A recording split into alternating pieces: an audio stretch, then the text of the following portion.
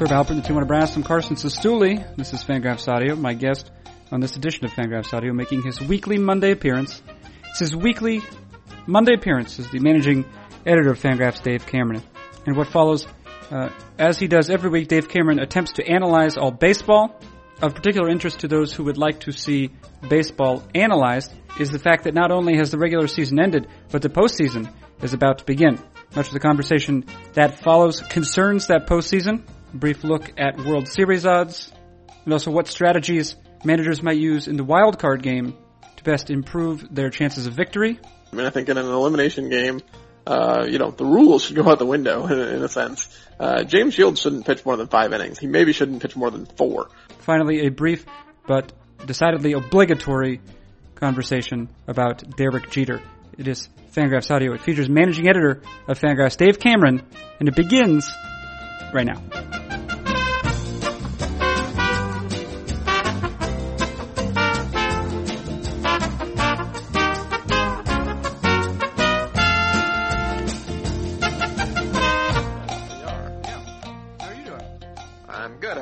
Good. First day, I guess since the All-Star break at some point on which there's not been a Major League Baseball game? Yeah, I think that is true. That's true, yeah. Yeah. But serious baseball is about to start. Yeah. I want to tell you something, Dave, and it's possible you don't care. Okay. But I have found myself unwittingly or for reasons I cannot quite explain, excited about this year's playoffs. That's strange for you. It is strange for me. It's not strange for people who are generally fans. I don't know why it's happening, but for some reason, I like the condensation of so many possibilities into such a, relatively speaking, short amount of time. See, I would have thought you were going to spend this entire month celebrating Corey Kluber. Well, Corey Kluber or making observations, uninformed observations about the Arizona Fall League. Right. Yeah, these seems like more Sestouli type endeavors. Well, maybe I'll do that too, but I will be sitting down watching either with or without the company of other people, and I will watch baseball games. Are you going to do live blogs? Ooh. Yeah, if people want that. I don't know. I think that they get enough of this, but if you want me to, I will, and I don't mind doing them. But I do remember. I think you did one last year, if memory serves correctly. And then when it ended, people were like, "Hey, can we have the real analysts back?" Yeah, I think they said something like that. Yeah. Sorry, I just took a bite of a pastrami sandwich. It's always good radio or podcasting. Yeah, it is great. Eating while you're asking questions. I want to ask a question. What do we know? I forget who conducted the research originally, but I believe it first appeared at the Hardball Times. It might have been Studes who did it, Dave Studman, who did work on leverage relative to season as opposed to merely a single game. Yeah, it's called Championship Leverage Index. Championship Probability Added, I guess. And so what does that look like for the wild card games? Because if you lose that game, you lose the whole season. Yeah, so basically, as you'd expect, championship probability goes up as you get closer to the World Series. I think obviously the wild card games are of tantamount importance in that if you lose, you're out, but they only add so much because even if you win, you're still not likely to win the World Series. You're a wild card for a reason, first of all, right. And now you've put yourself at a disadvantage for the first round because you had to play an extra game and burn one of your better starters. Or in the Pirates' case, you had to burn Edinson Volquez. And so I think it's not going to be the most important game of the postseason, even though it is the first elimination game. Right. It's important, and also other things are important as well. That can be true. Yes, it is one of many important games that will happen in October. Well, you got to win enough. Right. You have to win 12, I guess, if you're a wild card team. 11 if you're not. Right. And so. Interesting to mention that because the Oakland Athletics are in a bit of a unique position insofar as they did not do a good job winning games in September.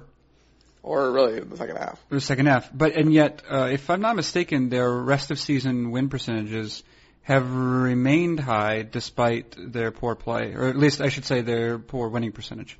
Yeah, I mean, I think the the A's are a fascinating example of how you evaluate a team. So if you, and I think most kind of traditional baseball media, or baseball fans will fall into the category of just evaluating a team by their record and their recent performance. This is kind of the two ways of talking about a team generally, is how have they done in wins and losses, and how have they done over the last month or 6 weeks or 3 weeks or a week sometimes.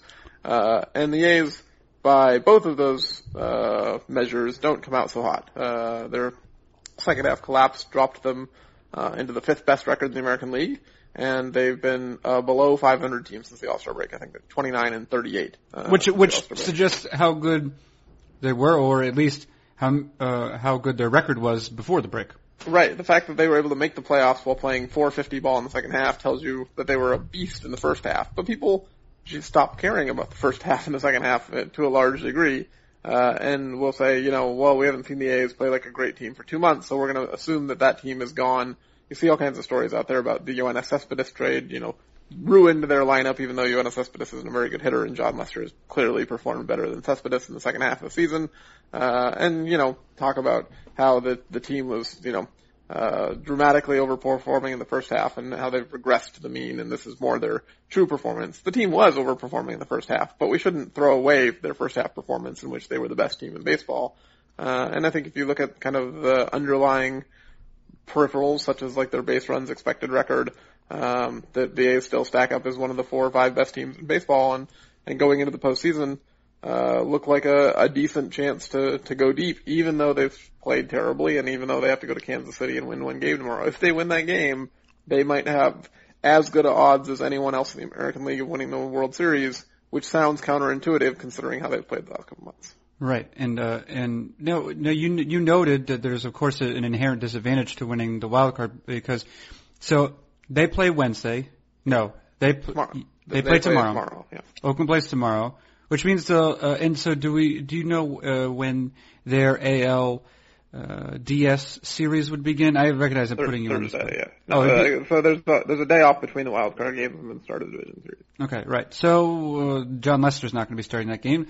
They have were they to beat Kansas City, however, they would still have other reasonably talented pitchers. For example, Jeff Samardzija, one of the best of those in the majors, maybe top 10. Yeah, I don't know that Samardzija is a top 10 major league pitcher, but he's good. Maybe top 25. Maybe. I mean, Samardzija's a good pitcher. And probably better than anything the Orioles have, for instance.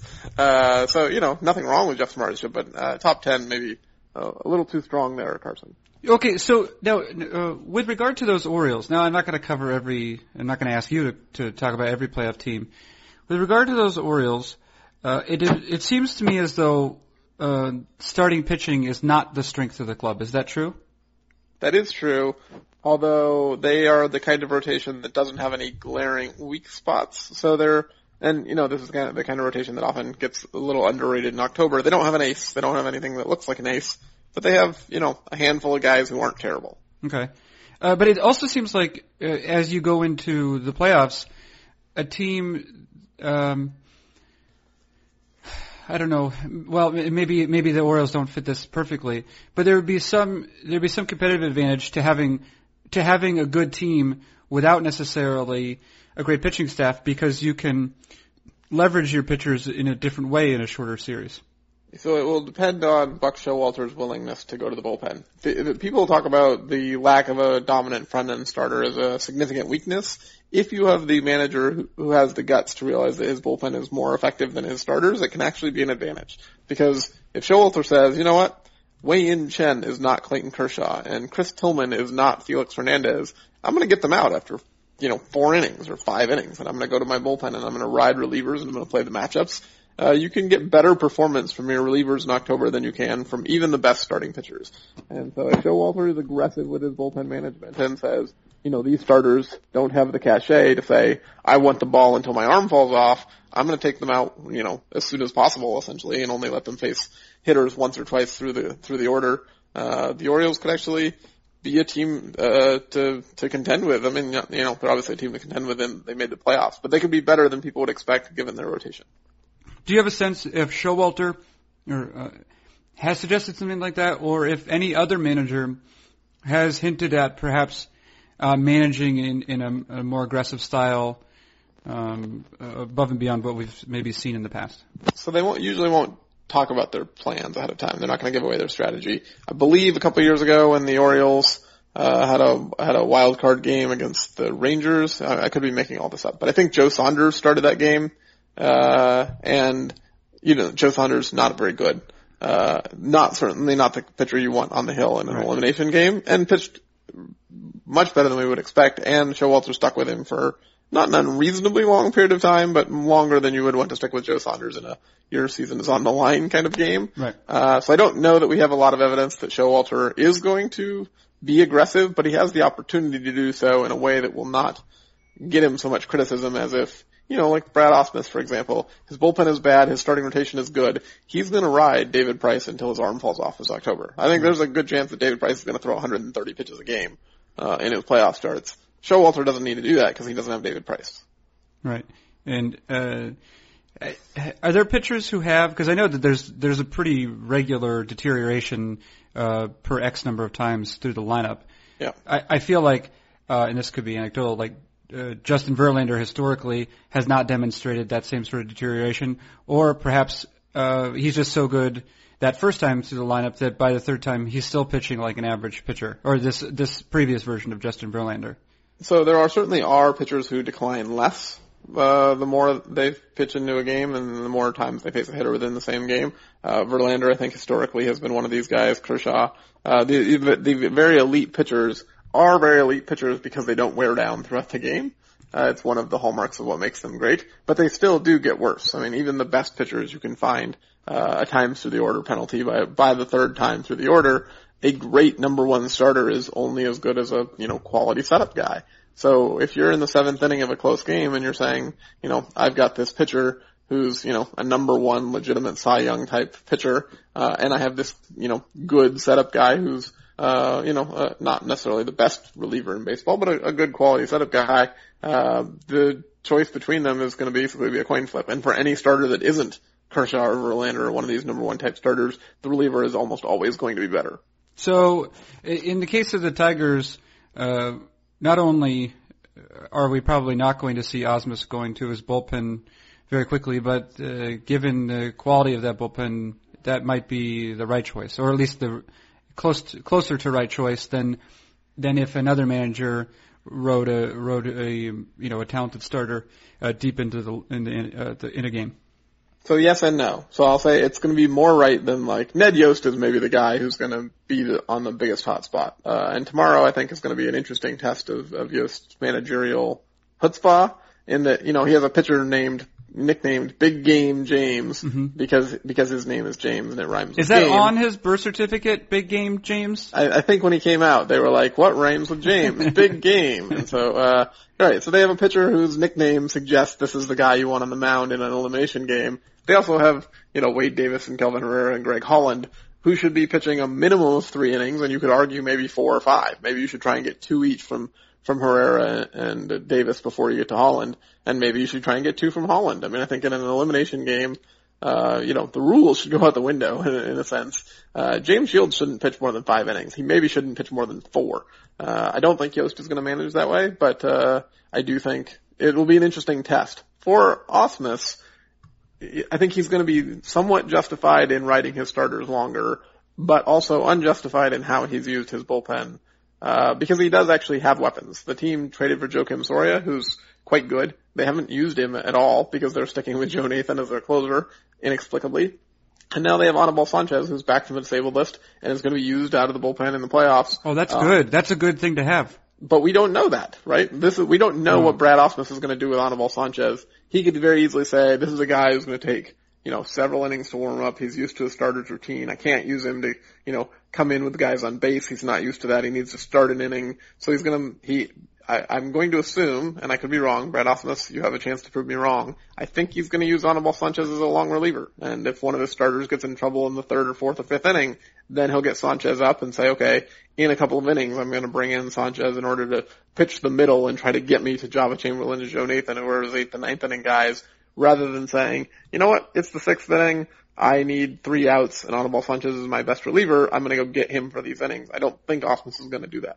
What percentage of, what is Sanchez, like a number 2 starter, number 3 starter? Like probably a good number 3 or a solid number 2. Okay. So let's say solid number 2 starters or solid number 2 or 3, whatever you just said. What percentage of them would be a team's best reliever if they were moved to the bullpen? 95%. Okay, right. Because they're there because they're so good at getting people out. Right. Yeah, I mean, generally, if you're going to be that good of a starter, your big advantage is you're not going to have a platoon weakness. So you can pitch multiple innings and you don't have to be taken out for a lefty or a righty. Right. Briefly, you mentioned the other play-in game. That's Pittsburgh and San Francisco? Yes. And Pittsburgh is throwing Edinson Volquez, because they have to? Is that the idea? No, that's kind of the interesting thing. I think I'm going to be writing about this tomorrow or maybe Wednesday because the game's on Wednesday. And I know Mike Petriello is writing about Edinson Volquez for today, and that post should be up probably by the time this podcast goes up.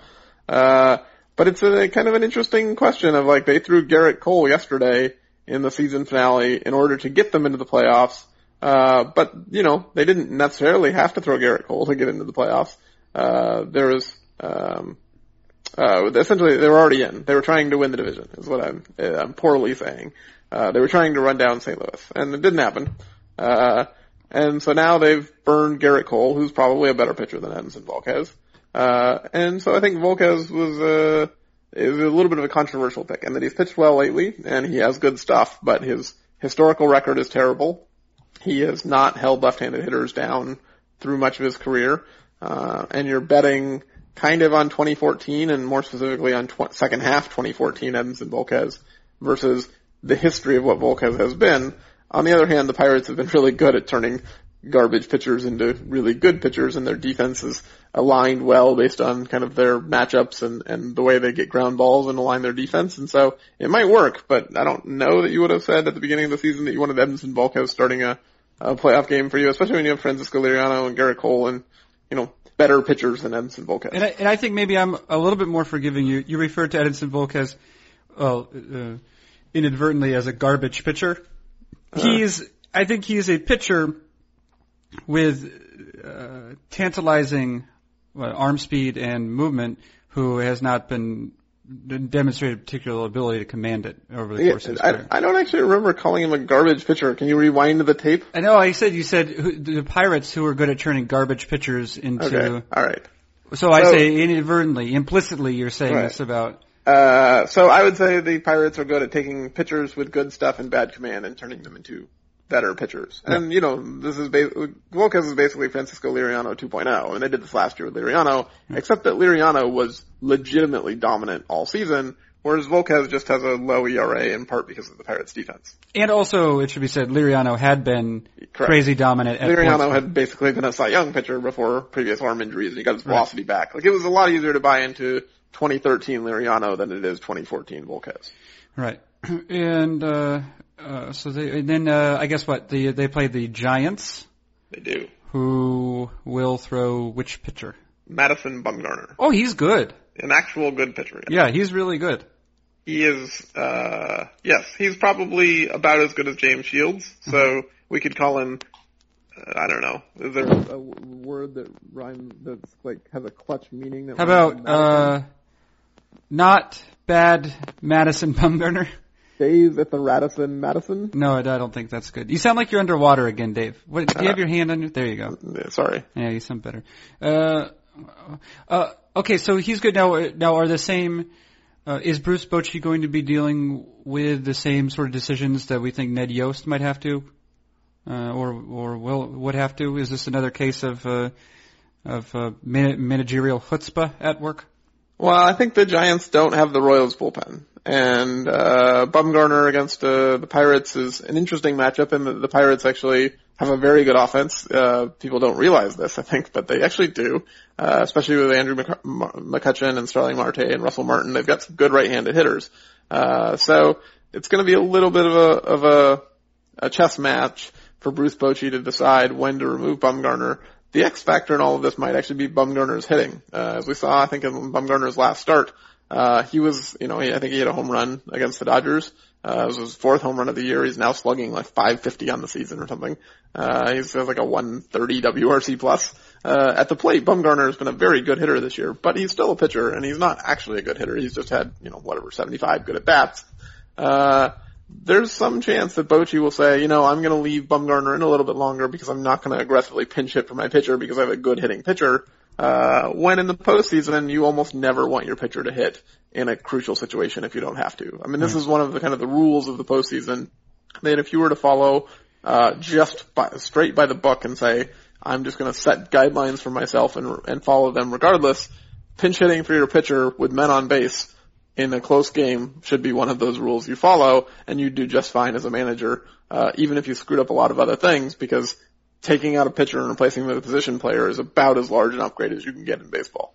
Well, you provided a link at Instagraphs today to a piece that Ben Lindbergh had written at Grantland.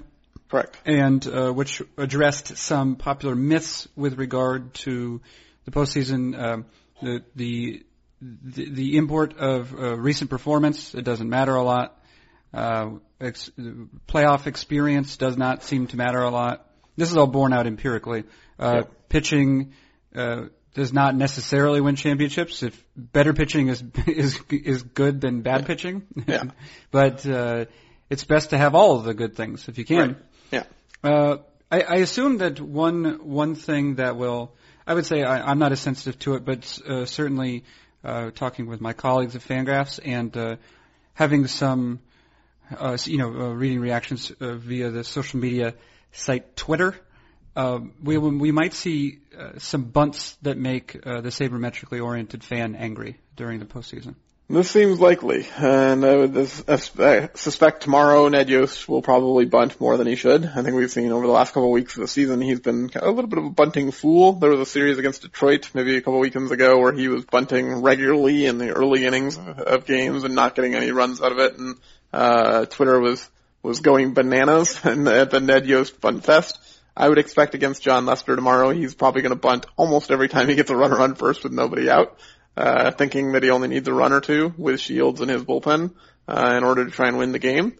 There is some logic to this argument of facing a pitcher who's very good. You shouldn't expect to piece together 3 or 4 hits or in extra base hits in order to score a bunch of runs. And with James Shields in a pitcher's park and then the Royals bullpen and hopefully aggressive bullpen management, the Royals should think if we can score 3 or 4 runs, we can win this game. Right. The problem is bunting doesn't actually help you score that many more runs. So, I would expect that we're going to see a lot of bunts, probably too many. Doesn't mean the bunt is always the wrong call, especially if you're bunting for a hit. I think one of the key clarifications that we have not done a good job of making is that there's a big difference between trying to bunt your way on base and just giving up an out. If you have a speedy hitter who's not a good hitter at the plate, and he's a good bunter, and he can, maybe 10, 15, 20% of the time get himself on base through the bunt, then the bunt is a significantly better bet than if you just assume that it's going to be a sacrifice 100% of the time. Okay. Yeah. Well, it also should be noted that if any team is, or that probably no team, certainly in the playoffs, is less likely to record an extra base hit than the Royals, who I think, they recorded not just the lowest home run total in the majors this year, but maybe the lowest home run total for a while, or maybe for a team that qualified for the playoffs. Yeah, they are a weak team that makes a lot of contact, and their offense is based around slapping the other singles. Right, and then their defense is based around being really good. Yes, right. They're good because of their run prevention, not because of their offense. And so if you have that kind of team, that's the kind of team where bunting more makes more sense. But bunting more and bunting the Ned Yost more is not the same thing. Okay, all right. So those are the playoffs. Well, they're going to start. We can't prevent them from starting. Well, we could, strap bombs to ourselves and go into the Oh God, this is dark moments in this podcast. At least I didn't light anyone on fire. No, you didn't. I feel good about that. Let's see. Derek Jeter. Well, let me open it like this. It seems like one of the challenges for someone who writes for Fangraphs, for example, one of the challenges with regard to Derek Jeter is writing about Derek Jeter in a way that is uncovering something of note. Derek Jeter has been thoroughly covered throughout his career. Yeah. Well, for example, people with whom I've been associating recently, they know kind of what I do. They think I'm more important than I am, and so they're deceived in that way. They'll also say, "Oh, Jeter, last couple games of his career, I assume you're writing about it." And I say, "Oh, I don't know. That's a bad assumption because I wouldn't know what to say." You found some ways. I think you and Jeff both address the fact perhaps that he is also that he was just a good hitter naturally. Yeah. Not just for shortstop, but he's been a good hitter. Yeah. Or a good offensive player, I think, because you probably include base running in that as well. Correct. And I think that was kind of I think there's a polarization around Jeter that the media worship of Jeter is so over the top that any backlash is normal. I mean, it's hard to take the at face value that what we're told as a baseball watching public about Derek Jeter and then try and line them up with the facts of what we know about him as a player and balance them out. I mean, the amount of praise he gets is ridiculous compared to what he actually is. But I think the reaction has gone too far, where a decent amount of somewhat credible sabermetric people have discounted the fact that Jeter should have ever played shortstop when he's not a good defensive shortstop, but he was able to play the position for 15 to 20 years at a level that was not embarrassing. I mean, he wasn't good at it, but he at least held his own for 20 years at the most important defensive position on the field. And then, there's, I think maybe a push towards overvaluing home runs and walks in the sabermetric community, and there has been for quite a while, and Jeter does not do either of these things. So we diminish, the fact that he got 3,000 singles or 2,800 singles or however many singles he got in his career. A lot of singles can make up for not hitting home runs or drawing walks. And I think if we actually try and evaluate Jeter as a hitter and as a fielder overall, and not by a reaction to the kind of overbearing, too much love that he gets from the traditional media, we find out that he's actually a good hitter and he was an average fielder and he was remarkably healthy for a really long time. And when you have an above average hitter and an average fielder for 20 years, you have a Hall of Fame player and one of the best players of all time. Yeah. All right. Congratulations, Derek Jeter. Yeah. You had a good career. Good job. You really did it. And you probably will find some, hopefully you find some things to keep you occupied in after your career. I would imagine we were not going to go too long before Derek Jeter is a prominent analyst on Fox. You think so?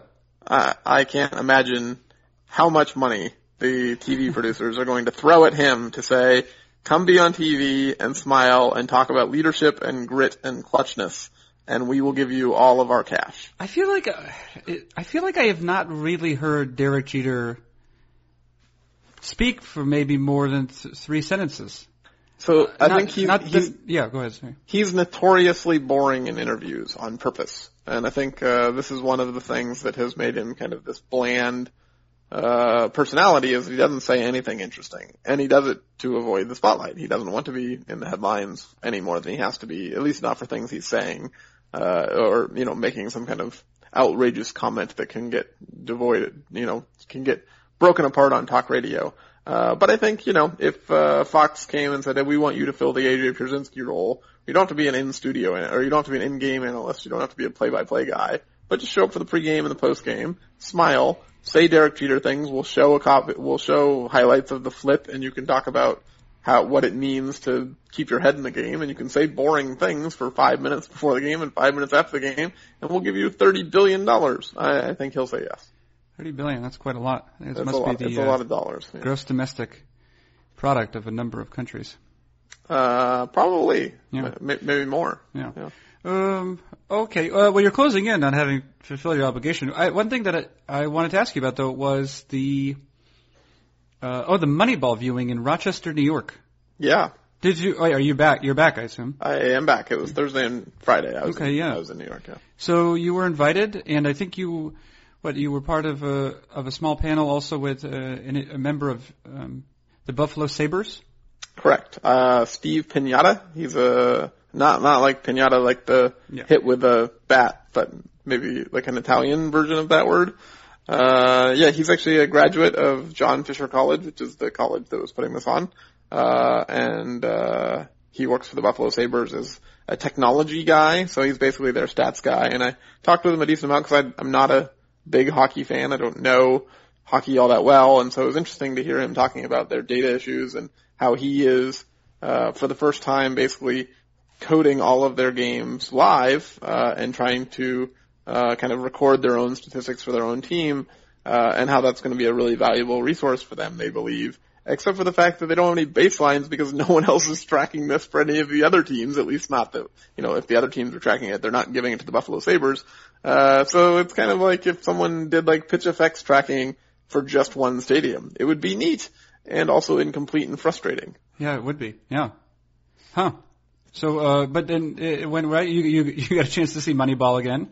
I did get a chance to see Moneyball again.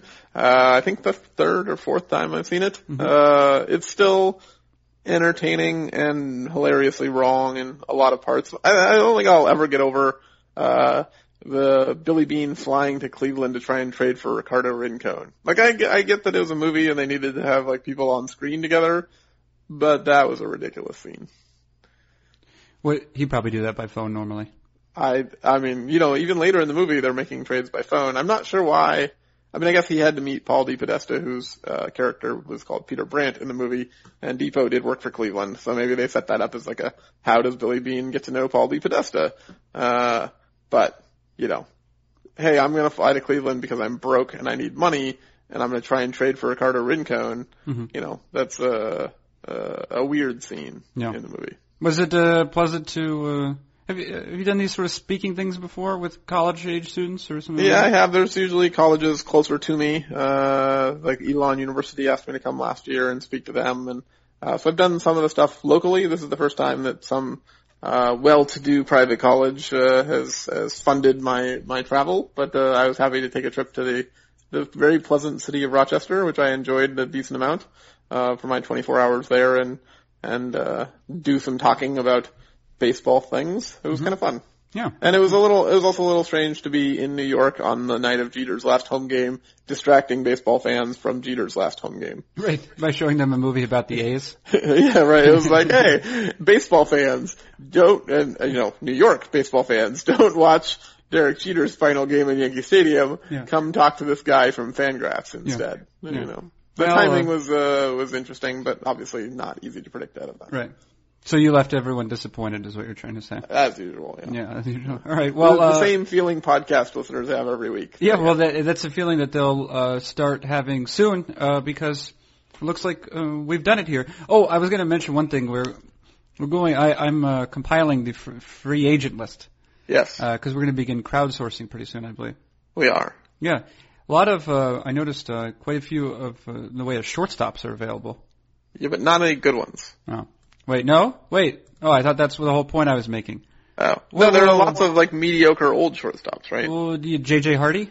Yeah, mediocre and old. Oh. Jed Lowry? Mediocre and old. Asdrubal Cabrera? Mediocre and old. And then kind of Hanley Ramirez. Not really a shortstop. Yeah, right. Yeah. That's what I thought about. Yeah. But there's some players out there. There's some Pablo Sandoval. Did you know Pablo Sandoval? I do know Pablo Sandoval. He's going to be I think like the third base crop this year, if you include Hanley Ramirez as a third baseman, which I think most teams signing him are going to at least think of him as a third baseman within a year or two, if not next year. The third base crop is fascinating. Sandoval, Chase Headley, Hanley Ramirez, at their peak, all of them are very good, all-star caliber players, and all of them could easily be nothing. Did you say Aramis Ramirez too? I did not say Aramis Ramirez. He's on the older side, but probably in that mix as well. Yeah, he is on the other side. Yeah. Good. Well pointed out, Dave Cameron. Yeah. No, third base, fascinating. I'm looking forward to your third base crowdsourcing post. Yeah. Okay. Yeah.